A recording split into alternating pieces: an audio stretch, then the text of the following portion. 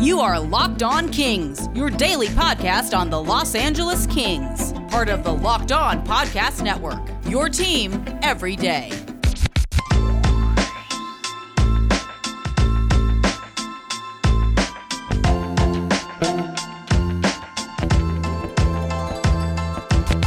Today on Locked On Los Angeles Kings, it's time to get to know our new favorite hockey media personalities because they voted for our favorite captain for the Selke. We've got to look at the voting, plus some updated news on the draft and free agency that is coming up on today's episode of Locked On Los Angeles Kings. It is another edition, I guess, of Locked On Kings After Dark. It's been a little bit of a hectic week around these parts, around Locked On Kings HQ, so we're having some evening listening to wind down your days instead of, bright and early in the morning. My name is Sarah Avampato. I am your host. I'm also the voice of the Monday show on Locked On NHL, and one half of the voices that you hear on the Wednesday shows as well. I write the Kings newsletter called Line to the Throne, which is easing its way back into covering the Kings while we prepare for the draft and prepare for free agency and all that stuff. And of course, I am here with you guys every day, bringing you Kings news and trivia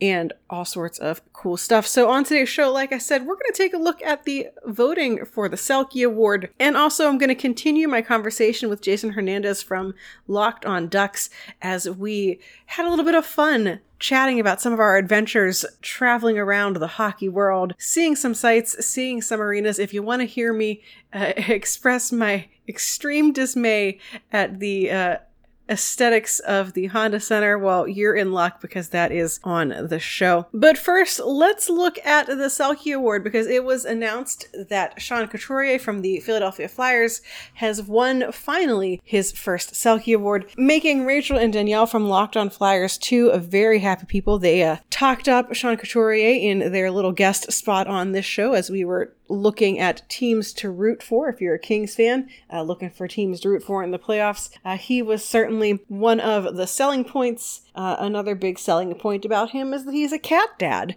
which to me personally is really important. But he won the Selke. The other two finalists were basically, our perpetual finalists of Patrice Bergeron and Ryan O'Reilly. Couturier absolutely ran away with the vote, though, this year. He had 117 first place votes for the Selke. This is a case of, I feel like, a little bit of he was overdue to be recognized, but also he just has been a really strong performer, and can't complain too much about this one.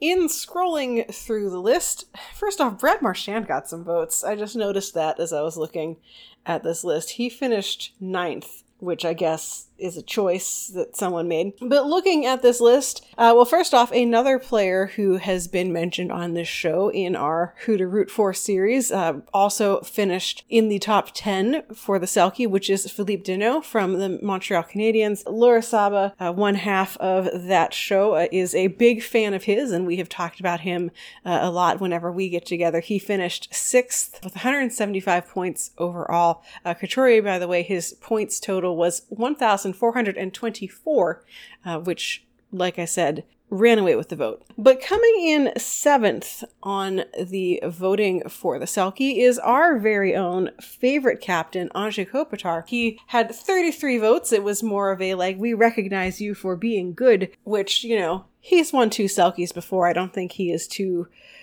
broken up about the fact that he did not win. He previously won in 2016 and 2018 for the Selke, which, in case you have forgotten, honors the best defensive forward in the league, largely thought of as a award for centers, although Mark Stone is the latest winger to kind of try to make a real run at getting recognized for his defensive abilities. But so, Anze Kopitar ranked 7th, 2 third place votes, 4 fourth place votes, and 11 fifth place votes. And this award is voted on by the Professional Hockey Writers Association. And so I figured, since they actually do go and release the lists now of who everyone has voted for, I thought it would be super fun to go look and see who voted for Kopitar. So I painstakingly went and like converted their awful PDF to like an Excel file so I could actually read it. It was like my big project for the day. It was way better than like anything else I was supposed to be doing. I hope my boss isn't listening to this show. But so I figured if you want to know who loves Anze Kopitar perhaps with their whole heart, or at least a small portion of their heart, or who in some of these cases probably just did not put too much thought into like learning new players' names, which is also fine. I figured we could run down the list of people who voted for our favorite captain.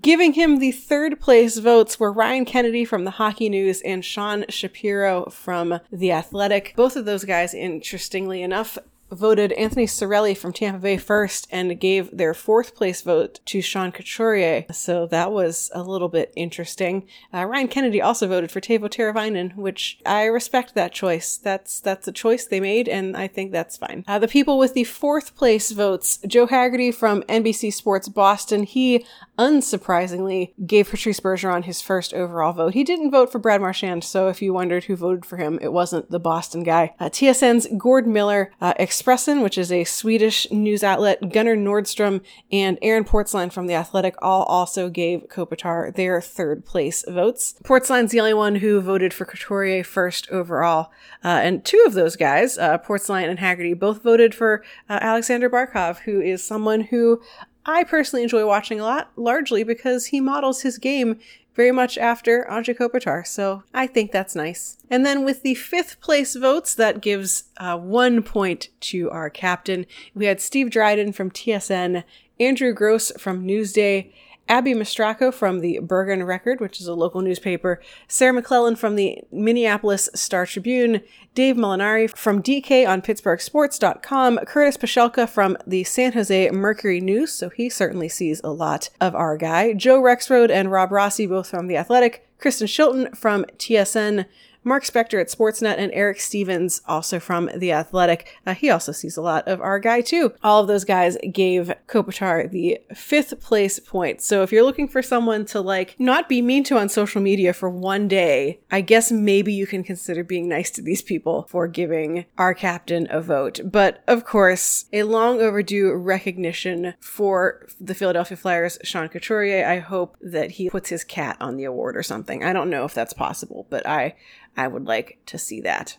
We've got more hockey talk coming up right after this, but first let's talk about Built Bar. Because Built Bar is back, it is better than ever. You're going to want to check this out. They are covered in 100% chocolate. They're soft, they're easy to chew, and all of that has been made even better in the Built Bar reboot. The shape is more uniform, they're even softer, even fluffier, and they have 6 great new flavors they are introducing, including caramel brownie, cookies and cream, lemon almond cheesecake, and more. Built Bar doesn't only taste great, but they're also healthy for you. So if you're someone who is health conscious, if you are trying to make sure that what you're putting in your body is good for you, then Built Bar is definitely something you should investigate. They're low in calories, low in sugar, they've got high fiber, they are pretty much the ideal for someone like me who would probably stand to eat a little better, but also wants things to taste like I'm just constantly putting candy in my face.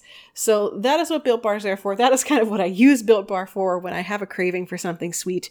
And the bonus is that you get energy and it's also good for you. So go to BuiltBar.com, use promo code LOCKEDON and get $10 off your next order. And one of my favorite things about when you shop at Built Bar, if you don't want to eat just one flavor of bar, you don't want to buy a box and just have to eat the same flavor all over again, you can actually customize your box to pick a couple of different flavors to go in there. So you aren't limited to just buying one kind. You can make your own custom box. So definitely go check that out. Go to BuiltBar.com, use promo code LOCKEDON for $10 off at BuiltBar.com.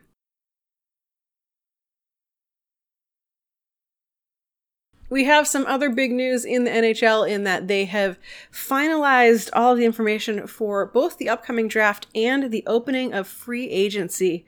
The draft is going to begin now on October 6th. The first round of the draft will be held on that Tuesday night, and then rounds 2 through 7 begin the next morning, October 7th. I think this is kind of the second time it's been moved a little bit. I think it's just moved a couple of days this time, but we now have final dates and times and everything for the draft. So October 6th and October 7th is when you're going to want to be tuning in to see who the Kings drafted. If you're looking ahead, if you're trying to figure out what's going to happen in the rest of the rounds of the draft, the Kings have 11 picks overall coming up in this draft. So they have the second pick in the first round. They have 3 picks in the second round. 1 is their own.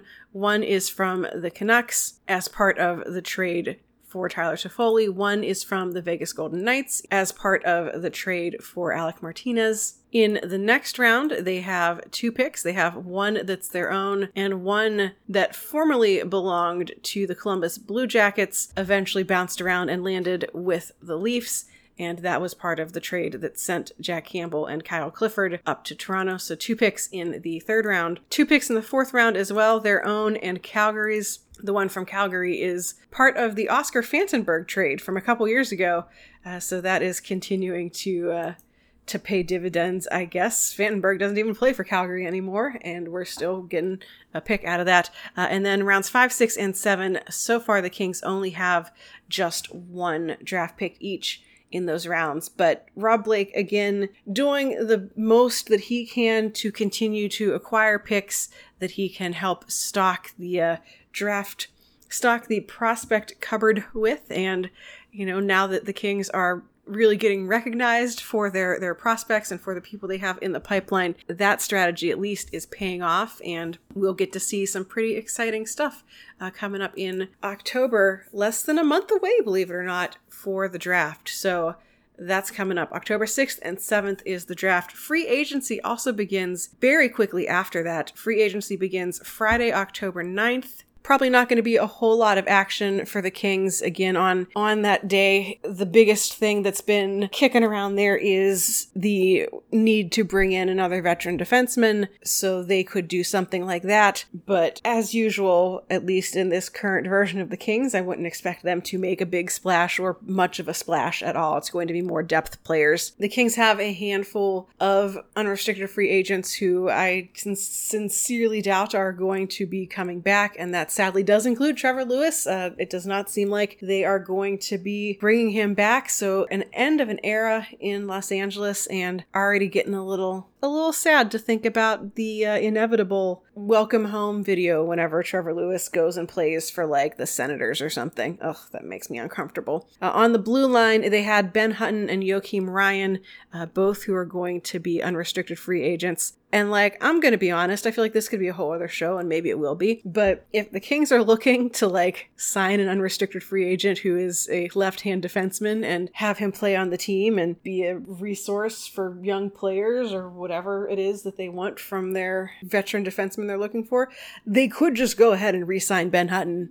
I mean, he was fine for the Kings. I didn't hate him. You know, the contract he had this past year with the Kings was pretty much a like, he needed a contract, the Kings needed a defenseman. Congratulations, it's a match. So it's possible that Hutton, who is 27, is looking for somewhere that's going to give him a little more term, a little more longevity than he's probably going to be able to have with the Kings. But like, I don't know, maybe they should look in their own backyard to bring on a defenseman who's already familiar with their system if he is willing to come on a good deal. But other than that, there aren't really any other unrestricted free agents. In the minor leagues, they had Tim Schaller, who was basically like a throw-in on that Tyler Toffoli deal to make it work for Vancouver. And then Paul LeDoux, who at points in his career with the Kings, he was kind of thought of as untouchable. He was the prospect that it was like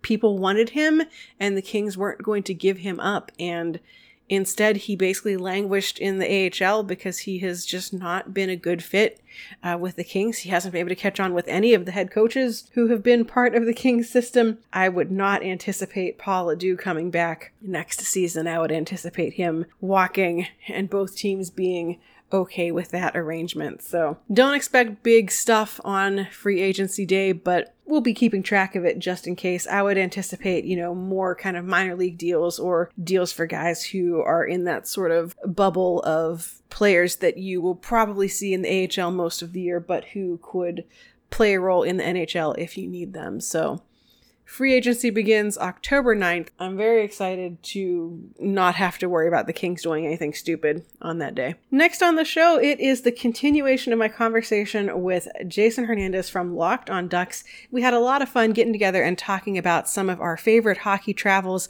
our favorite arenas, our least favorite arenas, weird things we've experienced while traveling for hockey. And so that is more of that conversation coming up next on Locked on Los Angeles Kings. Welcome back to Locked On SoCal Hockey. Your number is higher than mine, but I thought my arena count for NHL was 10. I am mistaken. It's at 11. Come on, JD. And I should have known better than that. I really should have. Do you want to know why? I'm dying to know why. Because there's an arena I went to that is not a current arena, and I cannot believe I didn't include this in my count. The Fabulous Forum in Inglewood, California, the former home of the LA Kings. Oh, if we're counting, then I forgot one as well. Don't tell me it's the old stadium. I forgot the Civic Arena. Oh, the Igloo. Pittsburgh's old arena. Yeah, the Igloo. I did not count that. Of course you count. Okay, so in baseball circles, you do count the stadiums that are no longer, but they used to house teams, so it counts. Sweet. Yeah, I miss the Forum. That was such a fun little arena. You got to go up to the concourse area, the colonnade and the loge, and you went between the two sections, and you got to see Bob Miller right there, and you kind of got to wave to him. It was super cool getting to see games at the Forum. Man, I just miss it so much. So you left it off of your list to protect yourself, to protect your heart from being sad about it. Exactly. Oh yeah, the Honda Center. We both have been there. It's so orange. See, I don't hate the Honda Center. Everyone's nice there. That is true. That is very true. I don't hate it. It was just very aggressively 1990s. Well, see, here's the thing. You should have gone a couple of years ago when they had the 25th anniversary celebration, and you saw a lot more eggplant and a lot more teal, and it was much more fun. Much more fun. Those are the jerseys I really, really liked. The year that I went to, the first time I went to Honda Center, it was the year that they had, that neon orange one was their third jersey or whatever. And so you walk in, and every arena I go to, I buy a player shirt as a souvenir-ish of whatever arena I went to. Because most teams, even if I don't, root for the team, I can find a player that I like to buy a shirt, whatever. Sure. So I walk into the team store at Honda Center, and it was just literally a whole wall of eye-searing neon orange t-shirts, and I was I literally just kind of stopped in my tracks and was this is very aggressively Ducks. So orange. So orange. That's it for today's show. Thank you so much for tuning in. We will be back next week with more news, more looks at what's going on in the playoffs. Maybe we'll be a little closer to knowing who's going to the Stanley Cup final by then. We'll get to see what ex-Kings we get to root for, to see them raise the Stanley Cup. All that and more is coming up next week on Locked on Los Angeles Kings. So thank you so much for listening. You can find this show on Twitter at Locked on LA Kings. You can find me on Twitter at Right Said Sarah. Go give us both follows so you never miss an episode or any Kings related news.